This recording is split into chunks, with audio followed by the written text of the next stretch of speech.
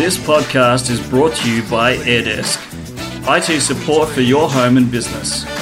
To give your business a help desk, visit airdesk.online or search AirDesk support.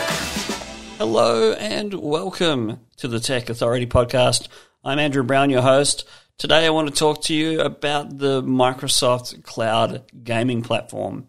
It's finally here and it's now playable on Android devices, but not available for Apple devices because the Apple Store rejects the way that Microsoft are deploying the application. Guidelines applicable to all developers, including submitting games individually for review and appearing in charts and search, is the reason why Apple are not allowing it to be allowed on the store.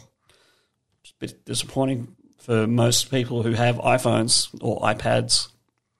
But you can play games right now. There's 30 games on there at the moment, and the official launch is September 15th, which will have more than 100 titles, which will be playable from the cloud, such as Minecraft Dungeons, Destiny 2, Tell Me Why, Gears 5, and Yakuza Kiwami 2.